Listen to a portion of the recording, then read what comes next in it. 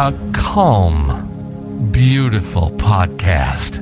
We speak about the light, hold back truths to spare your feelings. We never rock the boat. No unfiltered opinions here.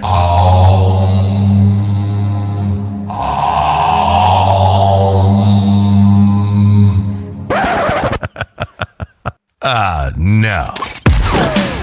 You're listening to Unfiltered. Unfiltered. If it's politics, tech, entertainment, global headlines, and everything in between, we shoot you straight through the eyes with the truth. Streaming to 6 continents from Colorado Springs, Colorado, and West Hollywood, California. Sponsored by the Stutzman Group. We're real. We're raw. We are unfiltered.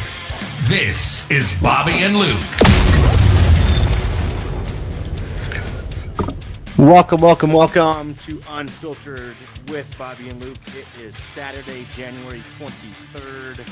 And Luke, what a week for the Biden administration. What a week indeed. A moving inauguration.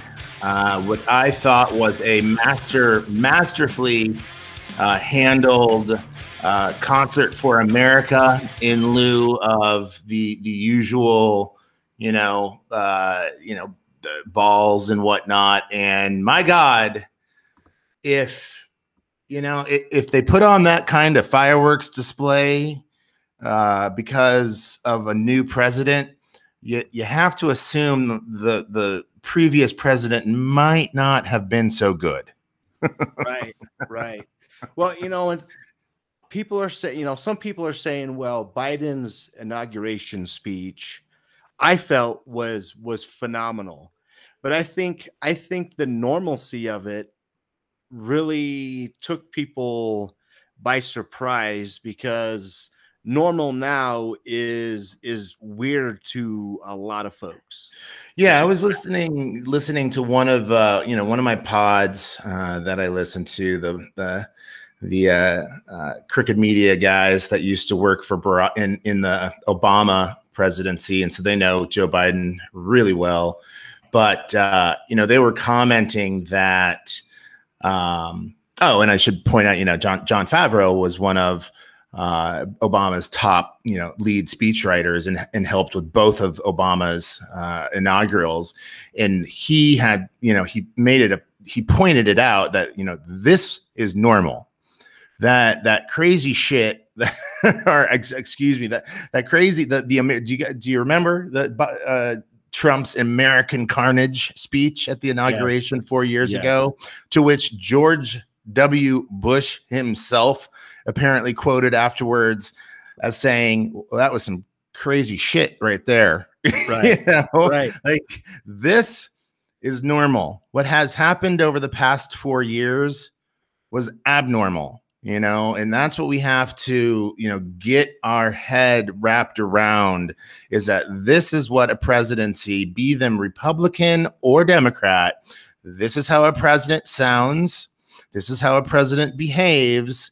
And, and this is how a president gets to work the minute that they're sworn in. So I just hope people can embrace that. To work, right? So as of 18 hours ago, President Biden has officially signed 30 executive orders from the economy to COVID relief to additional LGBTQ plus protections.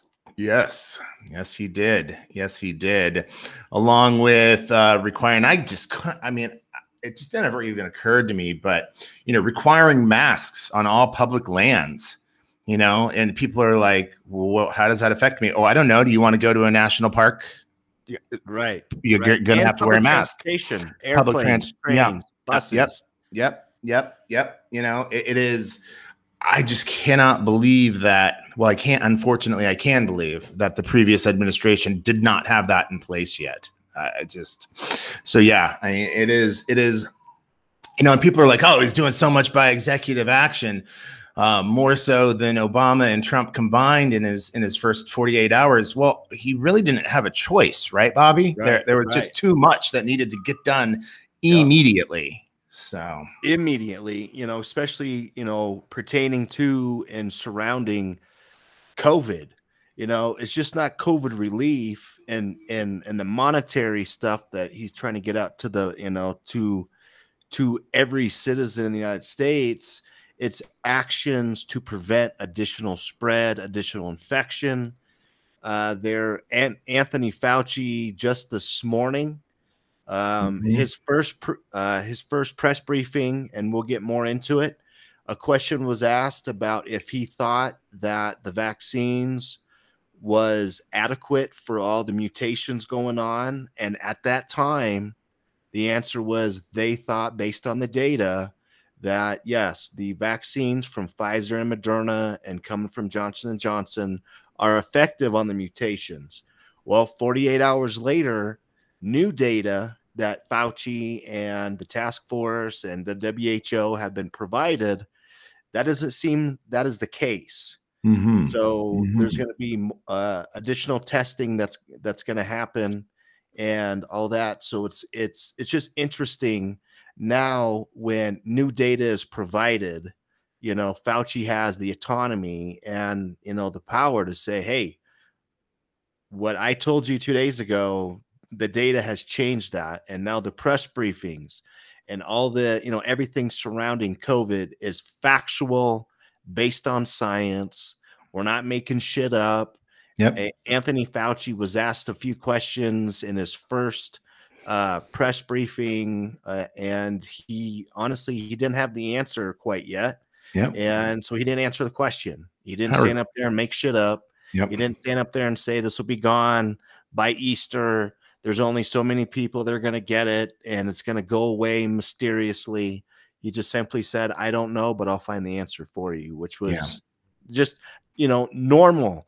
We were talking before we started recording that, if when you were an intern, in Washington, if you didn't know the answer, you just didn't make shit up. That's right. That's right. The very first thing I was, because when you are an incoming new intern in a congressional office, typically one of the first things that you are trained on is how to work the phones, because the phones are always ringing. And the very first part of that training was never lie to a constituent. If you don't know the answer, say that. Say, I don't know the answer to that, but I'm going to take your contact information. I'm going to write down your question verbatim, and I'm going to get it to the legislative aide that handles that particular topic, and, get the answer, and we will get back to you. And follow, the death nail in any intern's coffin was then not actually following up with that constituent and leaving them hanging. And this was in the 90s, in the early days of email. We definitely had email, but a lot of constituents, I interned for a senator from Kansas, because I was, going to college in Kansas City.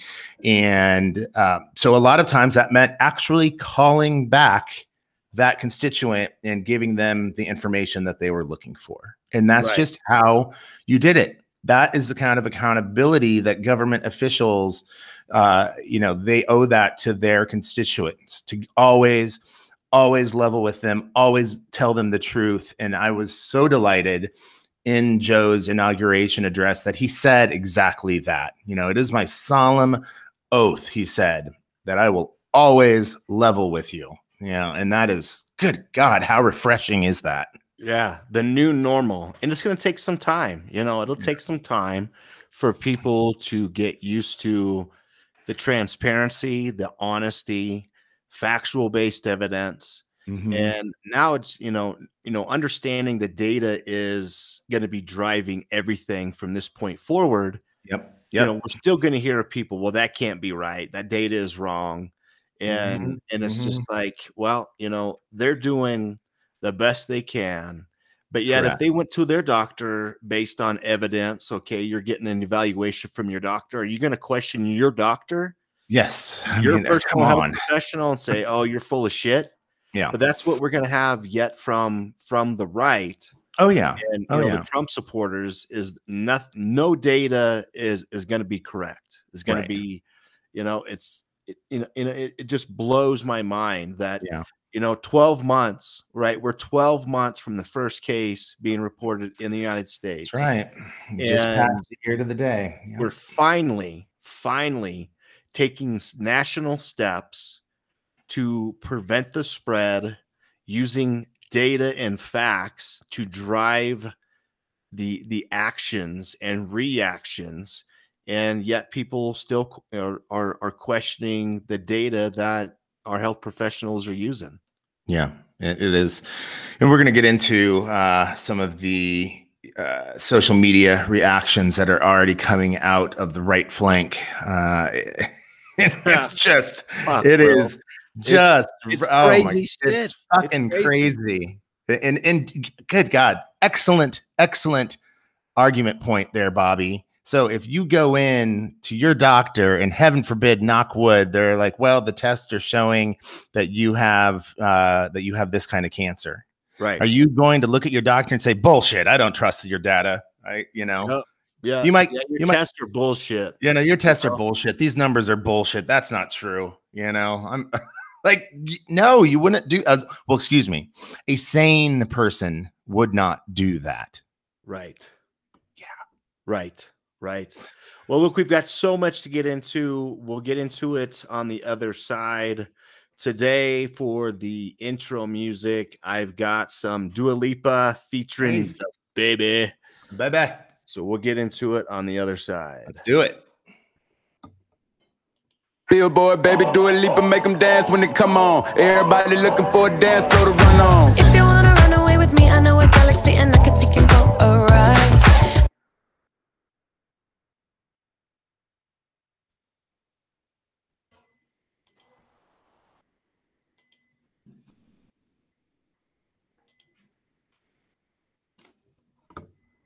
Okay, it looks like we have some technical issues, so we'll just keep rolling. Again, folks, coming at you live. No edits, no cuts. We just give you what you give you. Springs, Lukeson, and West Hollywood, and we do our best to facilitate the audio files with the different steps required. Yeah, and if it doesn't work, it doesn't work. That's all right. That's the way it is. I was mid dance move. Damn it. Yeah. So let's jump into the inauguration. Yes, please. What a day. Stole the show. Miss Amanda Gorman. Fantastic. Los Angelino, born and raised here in the city. Went K through 12 to the Crossroads School, which I actually remember. I have a history in education, and so I know some educators at that school, and actually have a colleague whose daughter currently goes to that school. It is one of the best. If you want your child to have a truly and when I say progressive, I feel like that word has been bastardized for some reason. A progressive education is not a bad thing. Okay. Right. A progressive education doesn't mean that you're being, socialized and made into little AOCs or something. No, that's not what that means. A progressive education is that mean it's a truly child-based education that comes, whose teachers use the best data, knowledge, pedagogy to offer the children the best opportunity, at a stellar education. And it's not necessarily just about, as was very clearly on display with Miss Amanda Gorman, it's not about, passing tests and all that bullshit. It's about developing the whole individual, developing the whole child, and allowing that child to, identify their passion and grow in that passion. And Miss Gorman, from a very early age, had a passion for writing and for literature, and she was given the opportunity to allow those talents to flourish. The other thing that Crossroads is very proud of is their dedication to social justice. even before the events of this past summer, they were teaching social justice in the classroom, what that looks like, what that sounds like, what that feels like. And that was clearly on display. So I don't want to take away from Miss Gorman's incredible talents in and of herself, but, this is an example of an outstanding education and what it can do for an individual. Right. Right. I had not heard of her before, to be honest with you. I was blown away by her words, her delivery, her inflections on the words that she had written. And I did, a quick search on Google and started, going down the rabbit hole on YouTube. And I mean, she is just an extremely talented, smart, her writing is, obviously awesome, but it's kind of like she's telling a story, and she makes those words come alive with, she uses her hands all the time. And I just thought it was phenomenal. And I think, she's, we're going to hear from her, and I think she's going to do a lot, in the future. Yeah, I could not agree more with her. Just epic storytelling, in a little under 5 minutes. She took us from when day comes, we ask ourselves, where can we find light in this never ending shade, all the way to, for there is always light if we're brave enough to see it, if only we're brave enough to be it. I mean, right. It was a journey. It had, it definitely had, strokes of the greats in there. I felt, Maya Angelou, and all of the people that she cite as her influences growing up. And it just was amazing. Youngest poet laureate ever, youngest poet to ever speak at an inauguration, 22 years old. I mean, what were you doing at 22, Bobby? I was running stores. I was not a poet by any stretch. Right. I certainly wasn't doing this. And her depth of knowledge and understanding of the struggle and, everything, she got it all in there. It was everything from what we've dealt with the pandemic to, the social rising. It was just beautiful. It was just beautiful. And, she looked stunning. She carried herself with such poise, but you could also tell just for a flicker at the end that she was just giddy with excitement at what she had just pulled off. And wow, how proud must her mother be? Just fantastic. Yeah. I couldn't agree more. It was the only moment, period. The only moment during, the inauguration where I didn't look at my phone. I wasn't, I was just transfixed on her and her words. And then, like you said, the hand gestures and everything, she just was so connected and in tune with the moment. And could not agree with you more.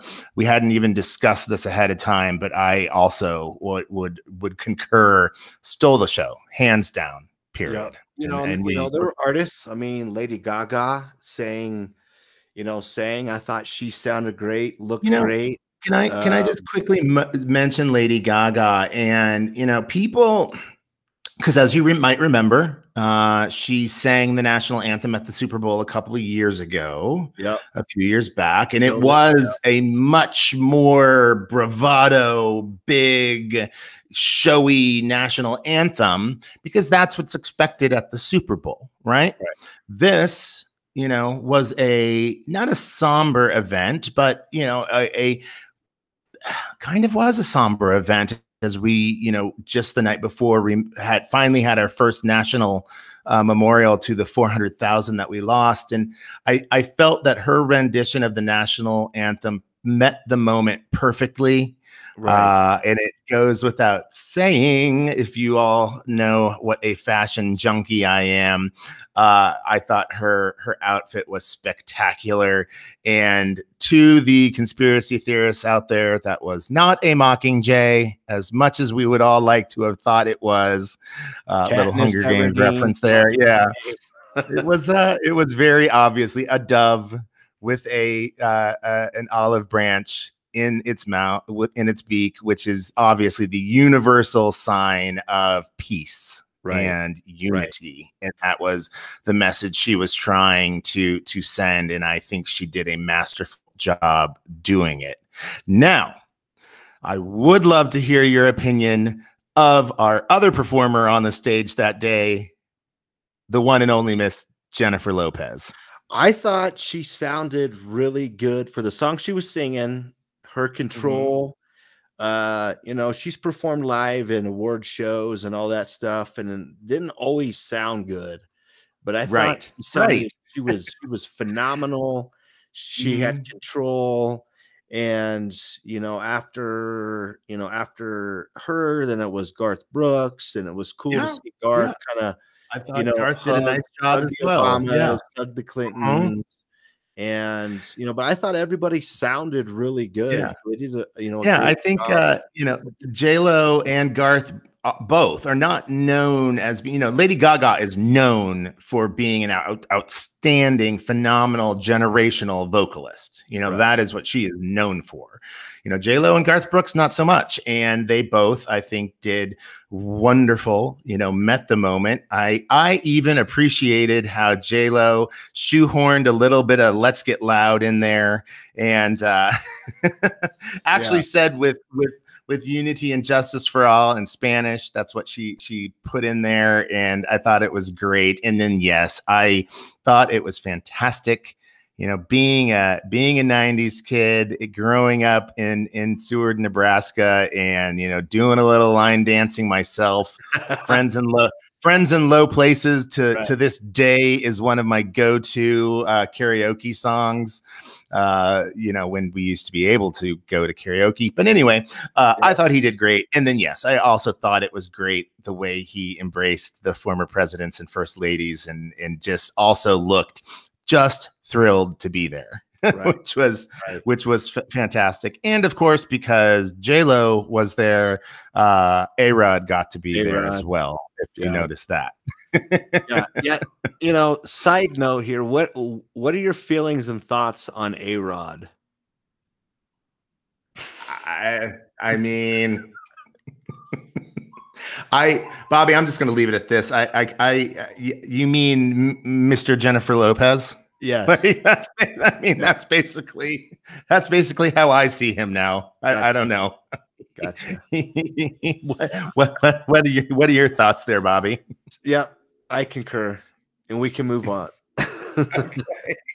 Well, of course, the moment that you know, little girls and women across the world were waiting for came, and that was when one Miss Kamala Harris was officially sworn in as the first female, first Black, and first person of Asian heritage to be sworn in as Vice President of the United States. And her too, just, I mean, even when she came in the beginning under her mask, you could tell that she was just beaming. Yes. And, you know, just truly excited to represent, as she always said, yes, she may be the first, but she certainly will not be the last. In that rang true in that moment. And then, of course, to have the first ever Latina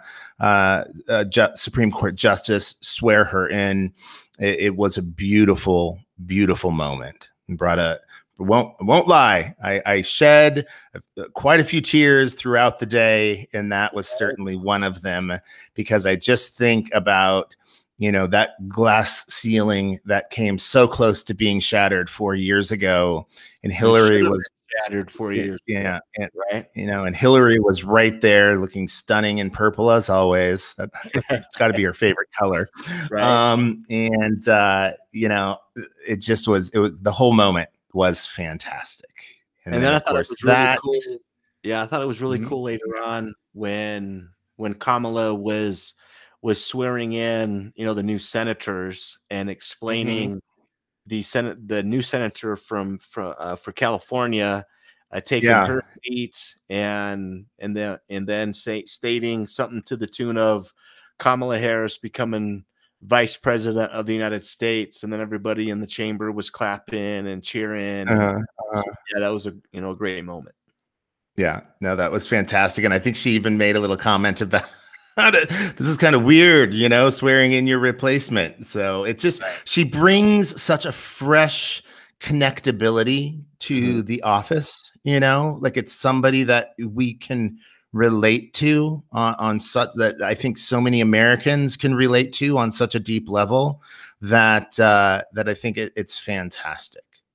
And then, of course, the man of the hour, Joe Biden, sworn in with the largest family Bible I've ever seen in my life, but a beautiful Bible indeed.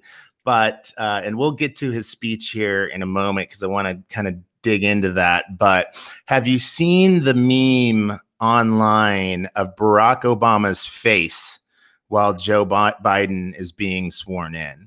Yeah, I actually posted on Facebook as kind of a screen capture to that, and it says what real friends look like when it's your time to shine, and just the smile, and you could tell that Obama was proud. Yeah, I mean, just the pride and joy, it just, it's not lost. The moment itself obviously is not lost on, Barack Obama having been there himself, but also, they really did become very, very close friends, during the course of Obama's presidency. And, Joe Biden, for those of you who have been under a rock, was sworn in to the Senate when he was 29 years old. Shortly thereafter, lost his wife and young daughter, and then spent the next, 18 years or so traveling back and forth to be with his boys for dinner every night while remaining, in the Senate. He also ran for president several times prior to this, to no avail. And I think, a lot of times we say that we hope that the president rises to the moment. I remember, good God, not to talk about him too much, but 4 years ago, everybody was like, oh, he's going to grow into the job. He's going to grow into the job. Joe, on the other hand, has arrived at the moment that needs him. Right. He could not be more perfect for what America needs in a president right now, in this moment. And he touched on a lot of those themes during his inaugural address. Yes. Like you were saying, Bobby, a lot of, there have been critics, good God, and we'll get into we're just a few days into it, and the social media wars have already begun, but there were those critics that were like, oh, the speech wasn't big enough for the moment, or it wasn't, grand enough, and there weren't enough of these, flares of, verbosity and this, and first of all, that's not Joe Biden's style. Never has been, never will be. Right. Even during the debate, it wasn't his thing, Correct. But if I could just quote quickly, because of the fact that Joe Biden had no choice but to recognize what happened at the Capitol just 2 weeks prior to that. And he also had no choice but to recognize the fact that that insurrection was led by groups such as the Proud Boys, the Three Percenters, the Boogaloo Boys. What a name. What do all of these groups have in common? They are white supremacist groups. There's no way around it. They can call themselves American nationalists or whatever the hell that they want to call themselves. They are white supremacists. And for the first time ever in an inaugural address, the words white supremacy were uttered by the president.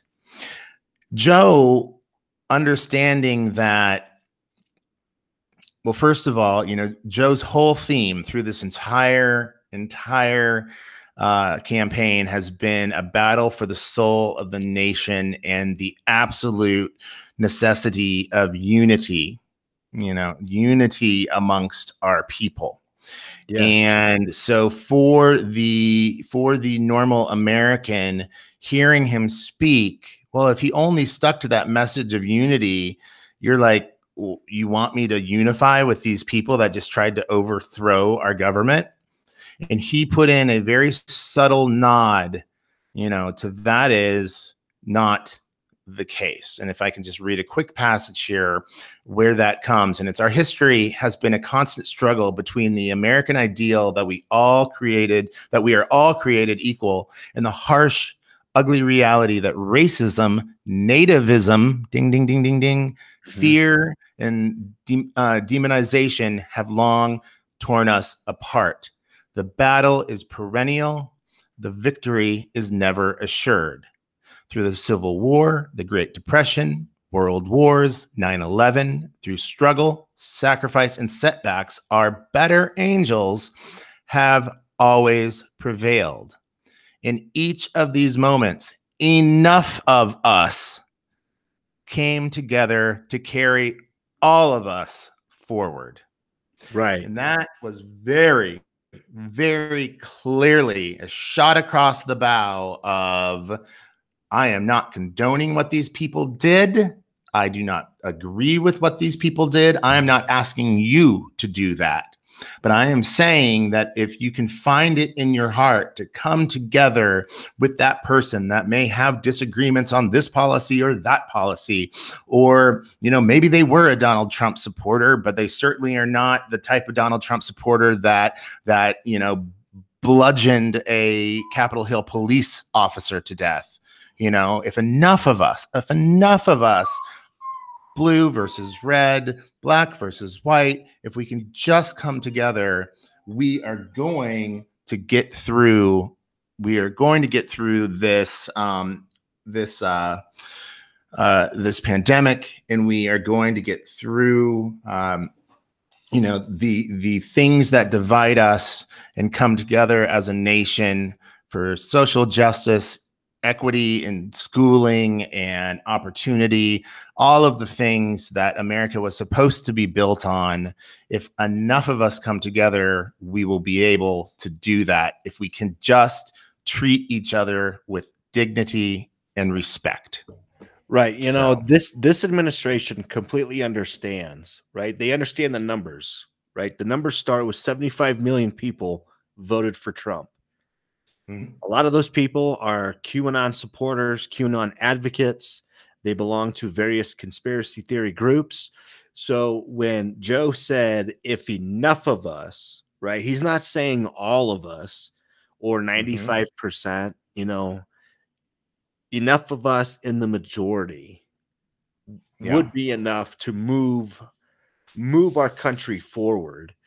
And, I think legally, right? I think in the coming years, when the government is, they have legislation that takes care of Proud Boys organizations, domestic terrorism.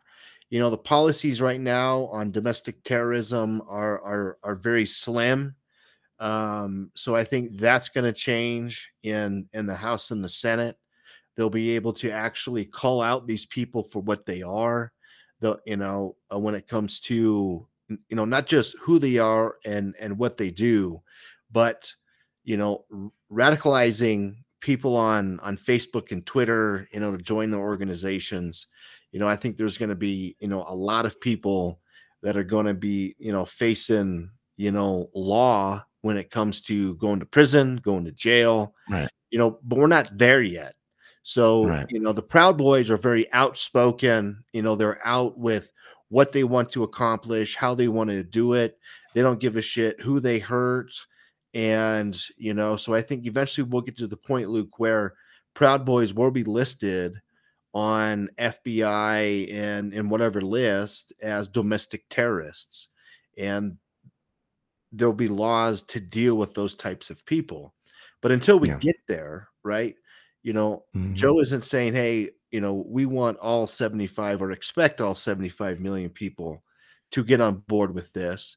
But, even if it's 5%, 10% of that 75 million, enough of us in the majority to move us forward. And that's the goal. Yeah. And again, there were flashes of this throughout his inaugural address that, the moment is a historic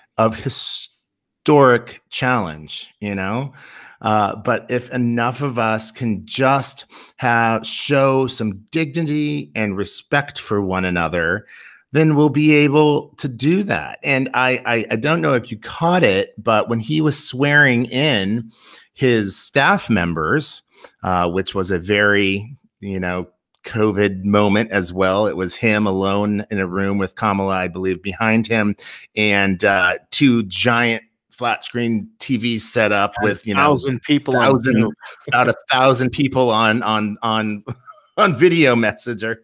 And his final message to them was, if I ever hear any of you show disrespect or speak down to one another, I'll fire you on the spot. Yeah. That was very clearly a message of this bullshit of, fighting amongst each other and putting each other down and disrespecting ideas. This ends now. And if you're going to be part of this team, you do that, there will be hell to pay. And that is just who Joe Biden is. He's just such a fundamentally good person that, that's why I say that, this moment needs Joe Biden. Joe, yes, all presidents rise to the moment, but Joe is so uniquely qualified to be president in this moment. And as I posted, on Facebook after think of it, Bobby, a year since the first diagnosed case, 400,000 Americans have lost their lives. And the night before inauguration, Tuesday night, was the first time an American, soon to be American president, recognized and actually spoke aloud about the pain and suffering that this nation is experiencing. He is uniquely qualified, and this is what I said in my post, to be our grief counselor in chief. It had echoes of when Barack Obama took to the podium after the Sandy Hook massacre. Now, it is what presidents do. They recognize that my nation is hurting, and I am going to go out and show everyone that it's okay to hurt. I'm hurting too. Let's grieve together. And that right there was, game on. Things are, I don't know if things will ever be quote unquote normal per se, but at least we have somebody in the office that understands what being the president of this great nation really truly means. Right. And the day of inauguration, if you remember, we set another record, right? It was a record day, and we've had records since. Number of deaths on inauguration day was over 4,000. So if you take that in consideration and compare those numbers to 9/11, we basically are having a 9/11 every 14 hours in this country right now. That's right. And again, hours. And yet if people say mask mandate is bullshit. I'm not wearing a mask. Oh my gosh. I just can't anymore with the anti-maskers. I mean, they're even saying that once you get your vaccine, you should still be wearing a mask because the vaccine keeps you from getting sick, but it does not keep you from transmitting. If you have something hanging out in your nasal cavity, the aerosol could still carry to others. Yes. Again, as always, it is about keeping everyone safe. Right. It is not about you or you feeling that your butt hurt because you think your civil liberties are being trampled on. They're not. Right. Again, if you wear your fucking seatbelt when you get into the car, it is no different than that. It is a mask. It is simple. Just wear it. And Joe, with issuing that mask mandate and saying, look, folks, I just love how when he says, look, folks, I something good's coming. Right. And and that's what he said, he swears to God, it is my sacred oath that I will level with you because I will be a president for all Americans. No more of this bullshit about blue state, red state. I don't like you. You didn't vote for me, blah, blah, blah. Wham, wham, wham. This man understands that once you become president, you are more than a Republican or a Democrat.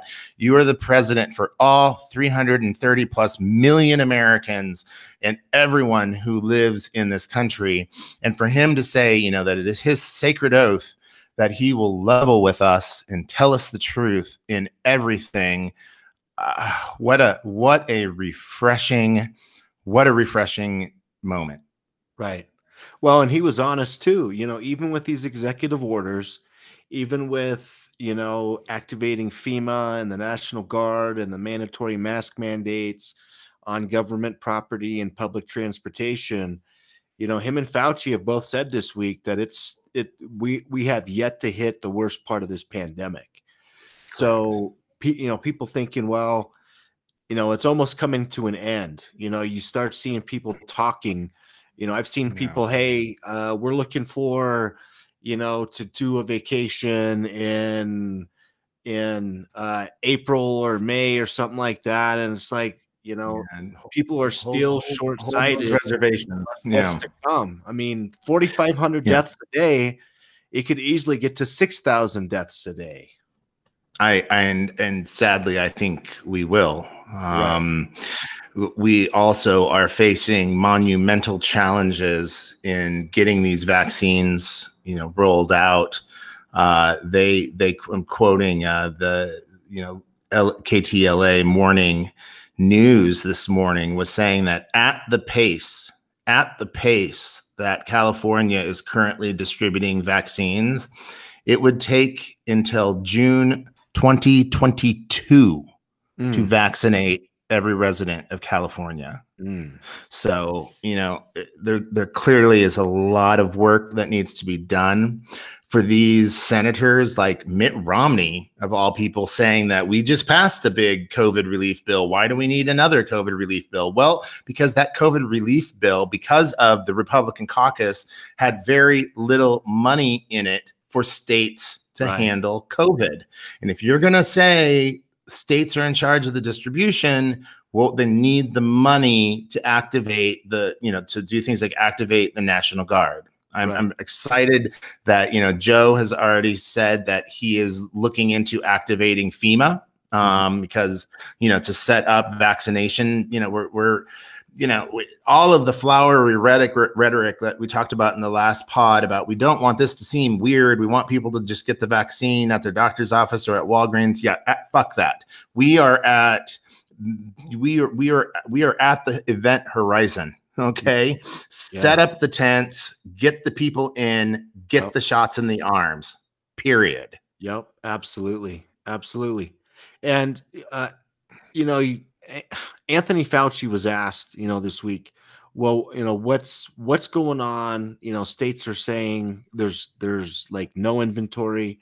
I think it was the state of California, actually.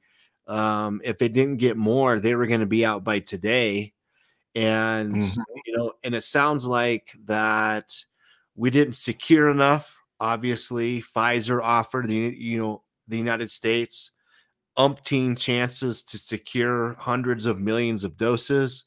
The Trump administration did not do that, and now everybody is feeling that because we simply don't have the inventory. So Right. it's we want to get ramped up, and I love how free Dr. Fauci has been this week with the facts, but Oh, isn't it great?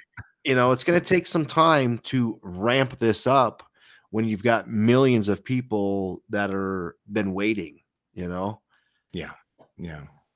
Yeah. I get asked all the time, working in the cannabis industry. So, my clients have, hundreds of employees that have been interacting with the public throughout this entire pandemic. They never shut down the dispensaries or the delivery services because here in California, like in most states, cannabis is considered medicinal. Unfortunately, those working in the cannabis industry are not considered, and for good reason. I'm not advocating for this, so don't come at me. But, they're not considered healthcare workers; they're considered, retail workers. And so, and so that puts them further down, all the way down into phase 2, I believe. And we're just not getting anywhere with phase 1 right now. We just opened it up to those 65 and older, and people are showing up at making their appointments online and showing up at these mass vaccination centers only to be turned away because that day's inventory is gone. And so they've waited for 4 hours for their shot only to be told, well, come back and try again tomorrow morning. Right. It is something that needs to be worked on. And the other piece of this is that COVID is one of multiple crises. We have Joe called them cascading crises of our era. We have, yes, obviously COVID and the horrific effects it's had on our economy. We still have a lot to do in terms of how are we truly going to face the problem of social justice in America? How are we going to get money to our law enforcement agencies for basically retraining and in helping leaders better understand what diversity truly looks and feels and sounds like? We have the climate crisis that is not going away, period. It is here. It is upon us. We are already seeing the effects of it.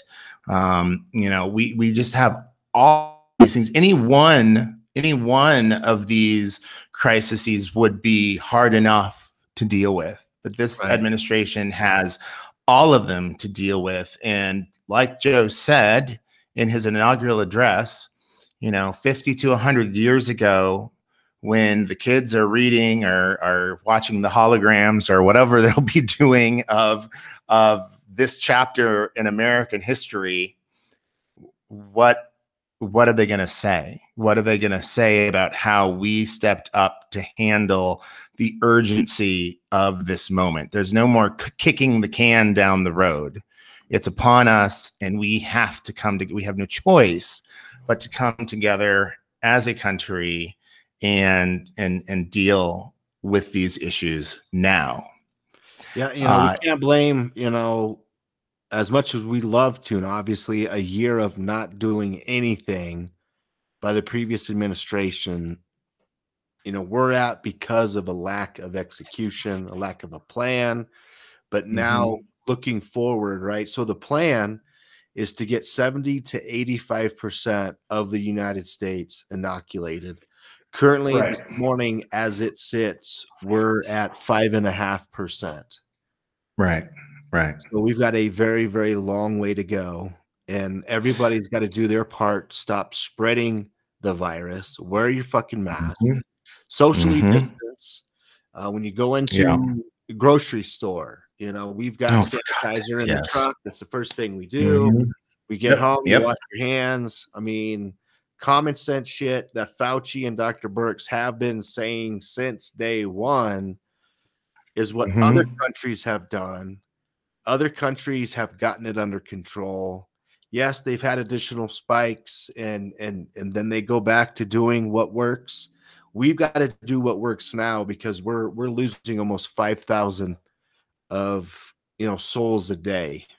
5,000. Yeah, one of the last posts I had in education was the extreme honor of acting as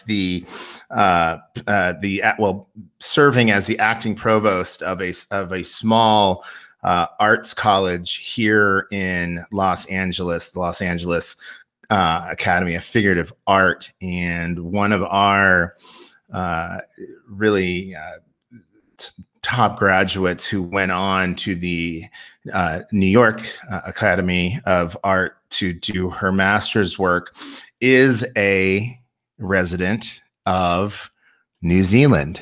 And they are currently working on her husband's paperwork to be able to go to New Zealand, because I'm sure you probably know why I'm bringing this up. New Zealand has officially been declared COVID free. Now, yes, New Zealand's a much smaller country than us. It is an island. I understand all of these things, but the way in which Jacinda Barrett and her administration handled COVID from the jump, and then handled everything following that, has been a example of how to get things done. Very similarly, they're not completely eradicated yet, but darn close. The Philippines, another, yes, I understand, island nation, but have done an incredibly good job in driving COVID out of their nation. Why? Because when their people were told to shelter in place, when their people were told to wear masks, when their people were told to socially distance, they did it. Right. No argument, no bullshit. It's my duty as a citizen of this country to help my fellow New Zealander, and I'm going to do this. It just, God, you know what I think the biggest scourge in America is? Selfishness. Just unbridled selfishness. And if for 1 minute every single man, woman, and child in this country could think about somebody other than themselves, I think that we would get things done a lot faster. A lot the great faster. good, right? Those other countries are socially distancing, are wearing the mask, are doing what they're told for the greater good of the country. And it was, easily understood that once you bent the curve and got the cases going down, then you could start opening up, obviously still wearing masks, still socially distancing, your restaurants doing delivery and pickup orders, and whatnot. But then when the cases get out of control, like LA County, you can't have businesses open. You can't have the pickup orders. You can't have people outside, doing what other countries are doing during the pandemic, because people aren't listening. They're not wearing their masks. They're not washing their hands. And so I've said on previous podcasts, people's actions have dictated where we're at today. President or no president, no national plan, no executive orders to, help the states out. It was states were on an island by themselves. It was a free for all. They were betting and bidding against other states, paying 10, 20, 30 times for supplies just to get their state supplies. So it was a clusterfuck from the beginning. But yet, as citizens, right, the conspiracy theories aside, the bullshit about the government's telling me how to live and what to do, and that aside, if everybody had just been doing the basics, the 415,000 dead today could have been 50,000 dead, 100,000 dead. The 130 to 150,000 businesses that have closed could have been a fraction of that. So it's painful to see other countries that don't have the economy we do, that don't have the power we do, but they've got the common sense that we don't. Yes. Their citizenry has that, correct? Yes. So, speaking of common sense and speaking of unity and coming together, I wanted to briefly touch on this story that tore up the internet in the past 24 hours, and don't want to why it happened, but talk about the reaction to it. And that, of course, is this story about the National Guard members who were sent to DC to guard the Capitol. Clearly, some miscommunication happened between leadership at Capitol Police and leadership at the Guard, and they ended up having to take their rest periods, their breaks in a parking garage. And yeah, that's a shit show, and that's not how we should treat our National Guardsmen and women. It clearly was a fuck up in communication, but what I want to talk about is the rhetoric that it immediately sparked online, and immediately from people I know very, very well, blaming Joe Biden. So this is what a Joe Biden presidency is going to look like. This is how much Joe respects our troops. This is what he thinks of our military. And I'm like, are you fucking kidding me? Do you not remember what fucking President Trump said about the troops over the summer? Of course you don't, because you're a goddamn goldfish and you don't remember what happened yesterday. Right. But I mean, first of all, anybody saying that is purely ignorant of how the chain of command works in this country. Mm-hmm. It would not be Biden nor anybody from his administration per se. It certainly would not be Nancy Pelosi or Chuck Schumer or anybody in their offices doing this. It's like, just fucking, first of all, read the whole article, not just the headline. Read the entire article, which very clearly points out that it had to have been a miscommunication. They're not sure where it happened from, but the directive came from the Capitol Hill Police. They don't know who at the Capitol Hill Police, et cetera, et cetera. Right. It was a fuck up. It was a mistake. It's terrible. It happened, but that's the problem. That's the problem. We immediately, or not we, but people online on the Twitter sphere and shit immediately jump to, oh, here we go. Democrats in control. They're going to start shitting on our military. I was left scratching my head, and I, like sometimes we're wont to do, Bobby, I just had to engage, and somebody,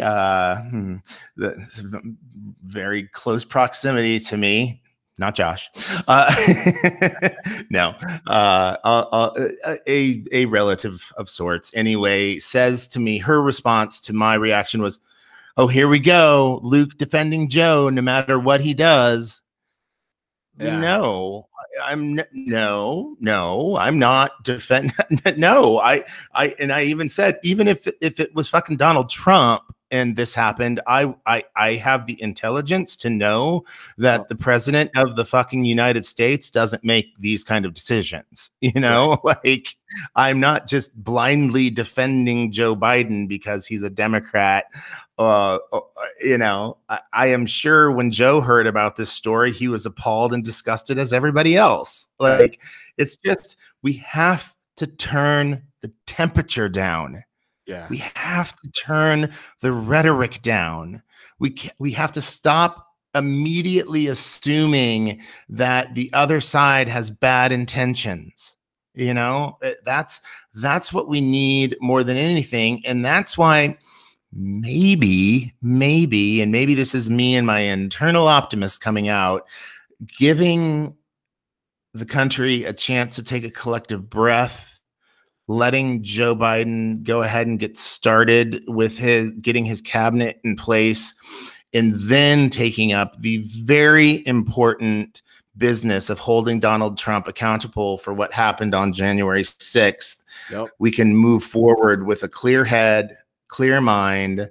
Those Republicans can really take a good close look at the evidence. And I only say it in a joking voice because the evidence has been on TV, national television 24/7 since it happened. There's not going to be any surprise witness that pops up here. We know what the evidence is. But okay, Republicans, say you need to consider your evidence. Fine. As we were discussing before we started recording, this is pretty common procedure. If you're charged with a crime in America and you go to your first hearing, your defense attorney is most likely going to ask for a few weeks to review the evidence and whatnot. And that is pretty standard operating procedure that the judge is going to go ahead and grant that that time for you to prepare. So I just beg of everyone, we just have to find ways to turn the temperature down. And remember that our friends and relatives who maybe voted for the man, maybe even supported him, hell, maybe even owns a MAGA hat, not every single one of his supporters were the people or the type of people that did what happened back on the 6th. Right. There are extremist factions, and I'll be the first to admit, on both sides, there are extremist factions that just have a wanton desire to cause harm to others. That's not the majority. That is by far and away the minority. So if we can just take the rhetoric down just a notch, turn the heat down just a bit. Most foods cook best over medium heat, not high heat. So, if we can just remember that, maybe Joe's message of if enough of us, not all of us, but enough of us come together, we can, as a nation, get the work of this country done, like getting everyone vaccinated, getting, social justice, I don't know if it'll ever be 100% handled, but at least recognized and work done towards social justice, starting to make changes for the best for climate change, getting our kids all back in school where they belong, all of these things. If we could just cool it just a little bit and realize that just because, you're being asked to wear a mask or there's a mask mandate, I'm not trying to take away your civil liberties. Okay. I'm just saying that, hey, there's some scientific data that says that this most likely this helps. So, if it helps even the littlest of bits, don't you want to do it? Right. Now, before we turn down the heat, I do want to turn up the heat on Twitter. Yeah. By saying, fuck you, Jack Dorsey. Fuck your executive team, your board members. It was, it's been known. Okay, so they took a step with Trump and suspended his accounts. And by a flip of the switch, he could be back online and everything else. Well, the problem with Twitter and, Facebook and other social media platforms is that because 230 is written the way it is, they basically have full autonomy on what gets posted and what they choose to delete. But it was just announced a couple days ago that Twitter refused to remove child porn because it didn't violate their written policy. Yeah, just real quick interjection here, Bobby.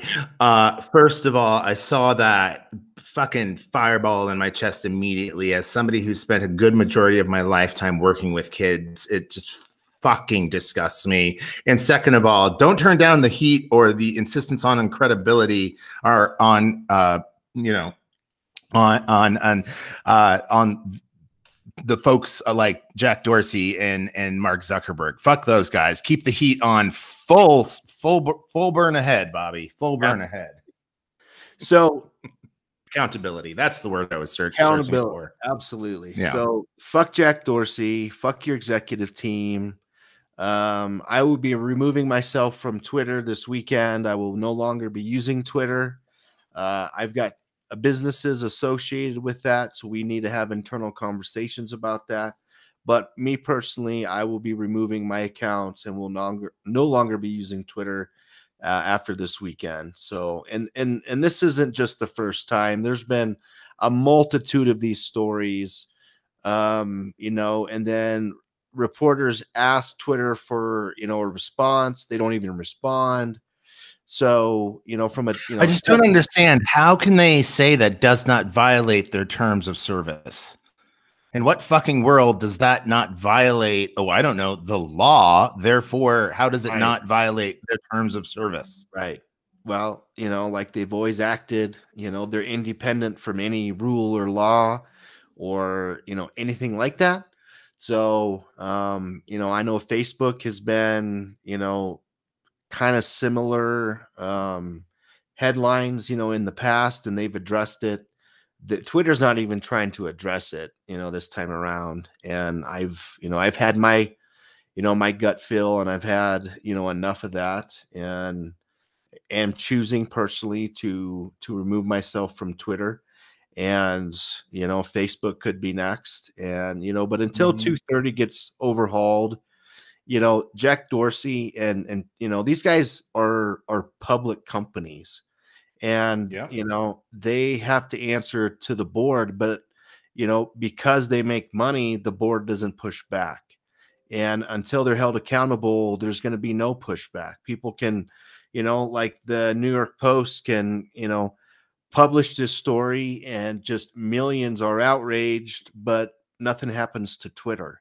You know, well, what about, you know, what about, you know, those children? What about their families? What about their friends? And, you know, it is what it is, you know, for now, but I'm hoping and praying that, you know, the Biden administration sooner rather than later starts addressing Section 230. Absolutely.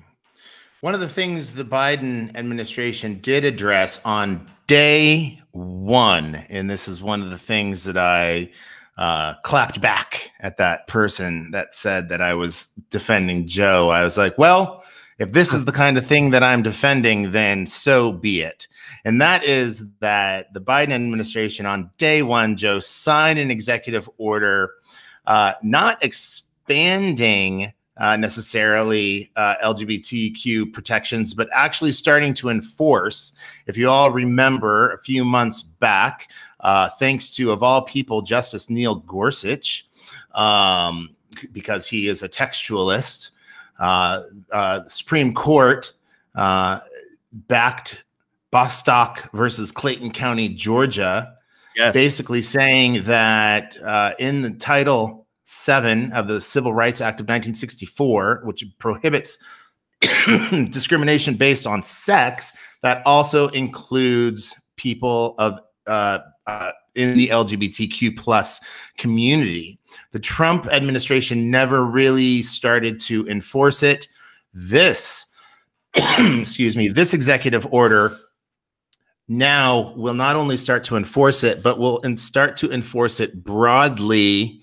And let me just quote directly from the executive order. And Sheldon and team in Seward, Ella, I hope you're listening, because this is some good stuff right here coming from Joe Biden, President Biden himself. And I quote, "Children should be able to learn without worrying about whether they will be denied access to the restroom, the locker room, or school sports."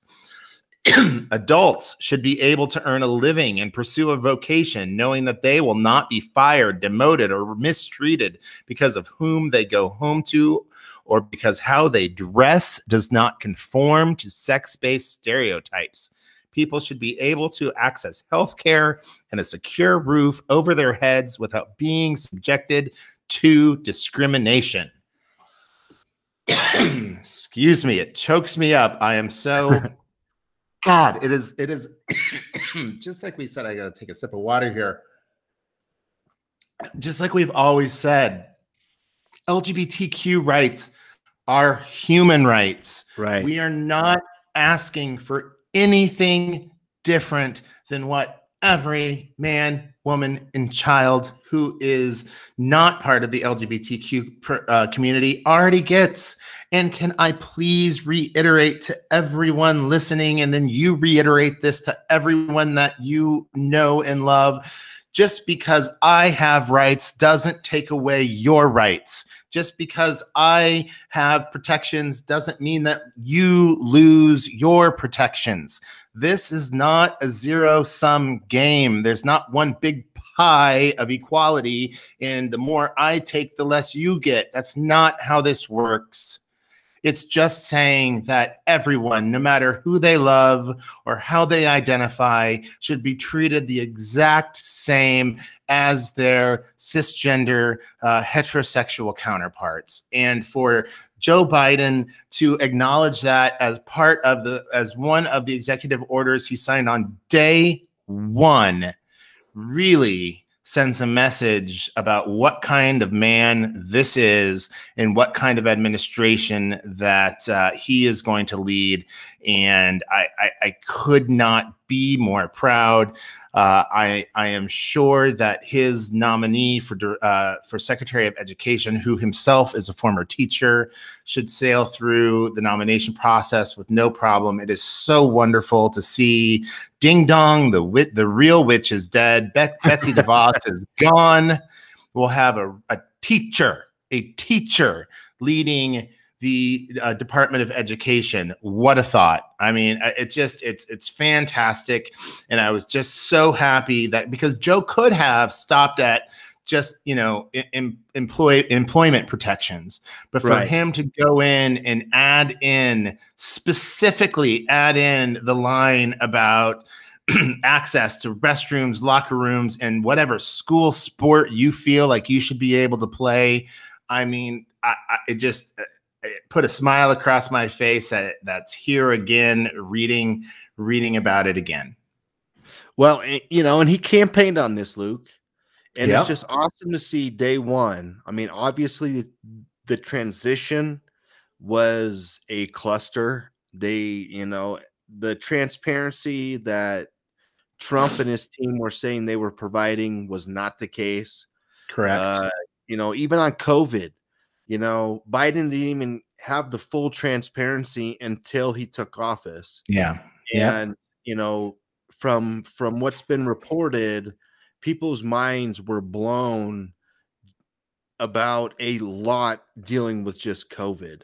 And your remarks about LGBTQ plus, beautifully stated, but this is what Biden campaigned on. And now it's just awesome. They come in day one.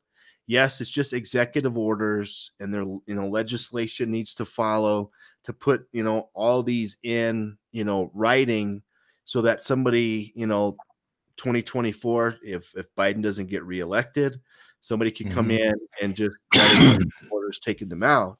But it's a first step. So the guy at CNN that says, well, much of the same with the Biden administration, just signing executive orders. It's the fucking first step. It needed to happen. You opened with that comment at the beginning of our pod. And obviously this administration is already reaching out, and they've got a lot of stuff in the works that they want to get passed, bipartisan. But these executive orders needed to happen because shit needs to happen right now. Yeah. Some of the other shit that's happening right now, and thankfully, just really briefly on the Senate, if you're confused by what's going on in the Senate, don't feel bad. You're not alone. It is a strange situation. It has happened in recent memory. They were just interviewing good old Tom Daschle, who had a similar situation back, with Trent Lott when they had a power sharing situation. Sorry. But anyway, the Senate is a very archaic institution that runs itself on rules that were written decades, if not 100+ years ago. And one of those rules is that although the Democrats have the majority, with Vice President Harris being the tiebreaker, it's still a 50-50 Senate because Vice President Harris is not always there, right? She's also the vice president. So what that basically means is that the two leaders, Majority Leader Schumer and now Minority Leader Mitch McConnell, it makes me feel good to say that, do have to come to an agreement on, they have to basically, it's a 50-50 share. The Republicans will continue to lead half of the committees. The Democrats will lead the other committees. Mitch McConnell, who gladly got rid of the filibuster, and the filibuster for the uninitiated means that the minority party has to go along, at least 10 members of the minority party have to go along with any legislation to be passed. So it takes 60 votes instead of a simple majority of 51. Mitch McConnell is basically holding a bunch of very important committees hostage, saying that unless Chuck Schumer puts in writing that he will honor the filibuster, that he is going to hold these committees hostage. And unfortunately, if an agreement is not met, it defaults to the previous rules. Well, the previous rules were set by the Republicans when they were clearly in the majority. And that means that the Republicans would get to keep all the committee heads. And that means that Joe Biden's legislation is officially dead in the water. So these things are being worked out. More information to come. Chuck Schumer is as experienced and as savvy as they get. He's not going to let the turtle get the best of him. So just stay tuned. What the Senate was able to accomplish in the first couple of days of the Joe Biden administration is we got a couple of very important cabinet positions filled with overwhelming bipartisan support. Avril Haines becomes the first ever female director of the National Intelligence, Director of National Intelligence. As we've discussed on the previous pod, the DNI was created after 9/11 because there was no central hub for all of the intelligence. We have all these different intelligence agencies and nobody was coordinating them, and therefore they were not speaking to each other. So congratulations to Secretary Haines, who becomes the first female to be the Director of National Intelligence. And then also General Lloyd Austin becomes the first ever African-American Secretary of Defense after he was awarded a waiver. Just so you know, people who served in uniforms typically have uniform, as Lloyd Austin was a general in the military, typically have to wait for 7+ years to become Secretary of Defense in order to keep the time-honored tradition of civilian leadership of the military, much like Donald Trump's first Secretary of Defense, Mr. Austin, or now Secretary Austin, has only been out of the military for about 4 years. He was granted the waiver, and by almost, there were 2 votes against him. I bet you can guess where they came from. Right. But by almost unanimous consent, Lloyd Austin has been confirmed and will be the newest Secretary of Defense, first ever African-American to hold that post. So we're making good headways. My guy, Pistol Pete, had his hearings. Pete Buttigieg had his hearings for the department for becoming the Secretary of Transportation. Spoke very much about the meeting he loves this, and this couldn't be more true, meeting the generational moment. We are a country that sits atop a crumbling infrastructure, and we need desperately for that infrastructure to be rebuilt and for those jobs that those projects will create. And we need to make sure that we're doing that using green energy. So all things that Pete discussed, and I expect him to be confirmed early next week, along with other members of the national security team and foreign services team. For example, our incoming Secretary of State, soon to be confirmed, Anthony Blinken, and the incoming Director of Homeland Security, Alejandro Mayorkas, and our newest UN Ambassador, Linda Thomas Greenfield. So, you know, putting the Senate trial off for just a bit is allowing these things to get done. So not all bad, you know, not all bad.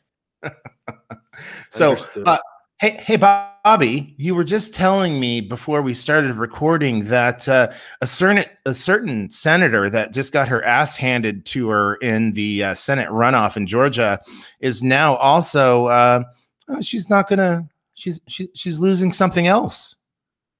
Yeah, she's losing her ownership into the Atlanta WNBA basketball team. And it sounds like and looks like that the LeBron James and his team are picking up her ownership. You're damn right. This is something hopefully you all are listening to the gold standard TK Goldsmith's podcast, I Need a Mulligan. And especially I hope you heard the episode that Bobby and I were on. I mistakenly referred to them, I believe, as the Atlanta Storm. My apologies. They're the Atlanta Dream, but they were one of my top 5 sporting moments of 2020 because of their outspoken advocacy for the social justice movement over the summer, including wearing t-shirts with 7 bullet holes in the back. And then during the Senate campaign, wearing Raphael Warnock for Senate t-shirts during pregame. I mean, that's that is such a flex move. Like you're wearing t-shirts for the guy. Absolutely. I mean, ladies, oh my gosh, ladies, my hat is off to you in every way, shape, and form. Lucas, what is our high note for today? All right. So the high note for me today is actually quite personal. As we all know, Joe Biden famously dealt with a stutter and a stammer issue when he was younger and has worked his entire life to overcome that, to the point now that even during the campaign, some people would point to sometimes he has to pause before he speaks, and people would point to that as a sign of mental decline or some bullshit like that. No, that is myself. That is a very commonly used tactic to pause, get your moment, get your thought together, and then speak. Very common. Bobby, I'm sure you know that as well. Also of note, Amanda Gorman, who we opened the pod with, and the beautiful, amazing youth poet laureate, also struggled with a speech impediment when she was a child. And thanks to speech pathologists, was able to overcome it. Something that is now, Bobby, you just said that you also suffered with a speech impediment at one point. I did. Yep. It was really bad. Mm-hmm. And it was actually rap music that got me through the pauses, just going through the song and with, working in, it was Milford and Crete and Lincoln, different people. I always turned, to rap music. And at that time, being a little lad, NWA and the I Fat like it. Boys and Run DMC, and that's what helped me. So I've been listening to rap music since I can remember. So I too, and a lot of folks don't know this about me because this happened much younger in my childhood. So as I've discussed on the pod before, I lived in a suburb of Kansas City before I moved to Seward, Nebraska, and from about midway through the first grade until about excuse me, until about, I would say, sixth grade, or not sixth grade, about fourth grade or so. I also had a really difficult time. I had a lisp, I had a stammer, I was a mumbler, which I guess now with all these mumble rappers, shoot, maybe, I don't know. Anyway, so anyway, I too, yeah. So it's great, Bobby. We didn't know that about each other. Look at us learning about each other right now. Yeah, live, maybe. Yeah. So live on the air. You're hearing it. So yeah, mine was really bad, right? Yeah. First, it was kind of reading, like, because when you read something, you can control, like reading aloud, you can control how fast you're reading. And thinking of a thought and saying it, I used to have a terrible time. But then if I read something out loud, I quickly found out, and working with specialists, that slow down, control your reading. And I used to read a lot and then listen obviously to rap music, and those two things together is what really helped me. And even sometimes today, when I get excited or something like that, I'll say some shit. I'm like, did that just come out of my mouth? And so, even today, I stutter every once in a while, but I try not to on these pods. Yeah, there you go.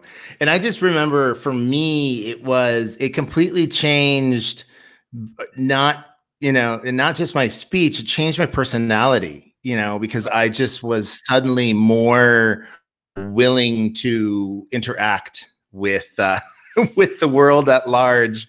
Right. And everybody that knew me in middle school and high school, it knows that I developed quite a mouth and have never stopped speaking ever since.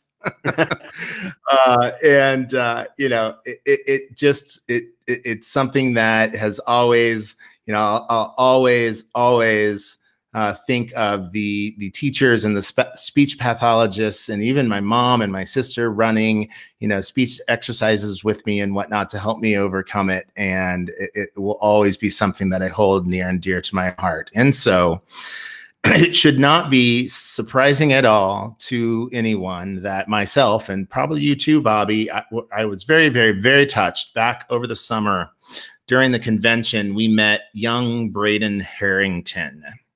Braden Harrington, young man, young boy, who had quite a speech impediment himself, a stammer, a stutter, that Joe met.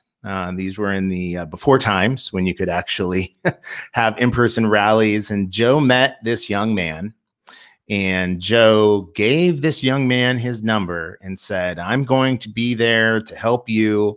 You're going to get over, this just the same way that I got over this. We're going to work together and we're going to get you through. And Braden spoke about that very, very eloquently during the convention, bringing a tear to my eye like it did to millions of others. And then I had no idea that this was happening, but watching the inaugural Concert for America, there was a segment where several people, starting with Kareem Abdul-Jabbar, read passages from former presidents' inaugural addresses, some of the more famous ones. And all of a sudden, it's celebrity, and then up pops, young Braden Harrington to read perhaps the most famous inaugural address of all time, the words that JFK spoke at his one and only inaugural. And so I'll leave you all today with young Braden Harrington reading the most famous excerpt of JFK's inaugural address.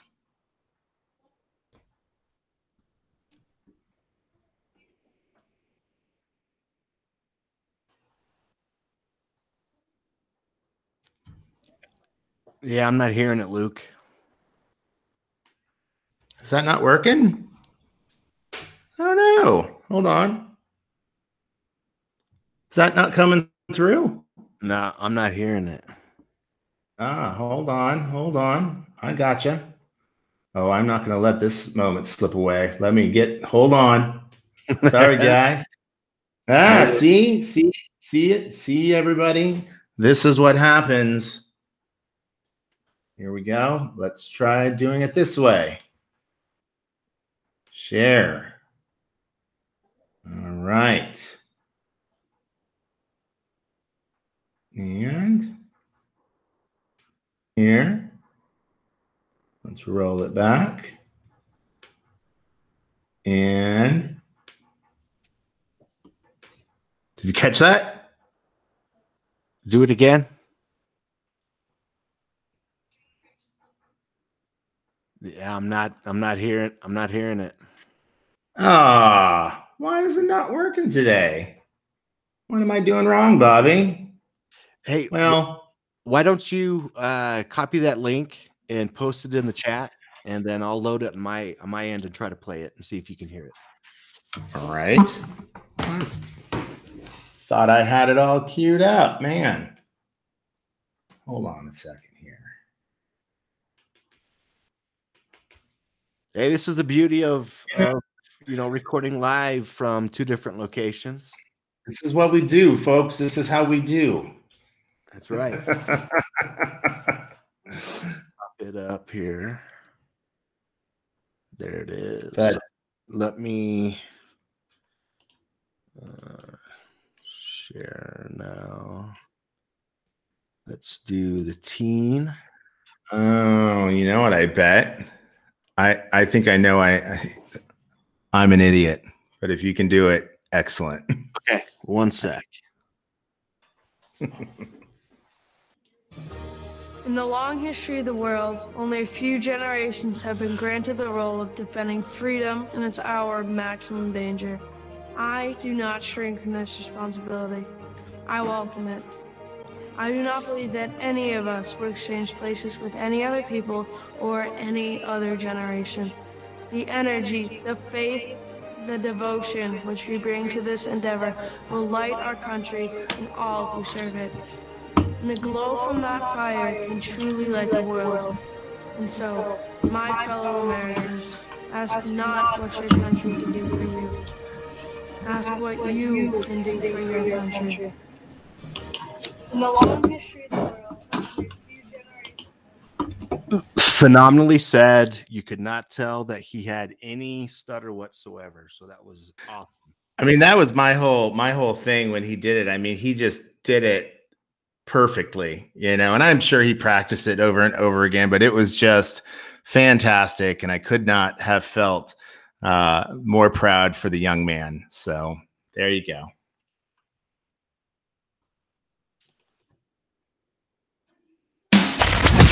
You've been listening to Unfiltered with Bobby and Luke. Politics, tech, entertainment, global headlines, real and raw. Real and raw. Finally, a podcast with real talk and no bullshit.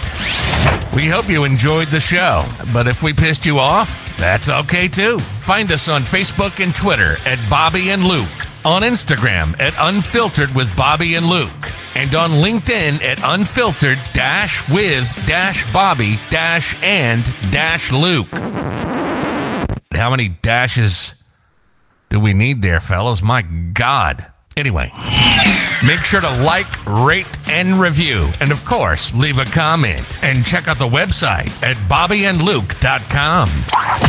This is Unfiltered, signing off.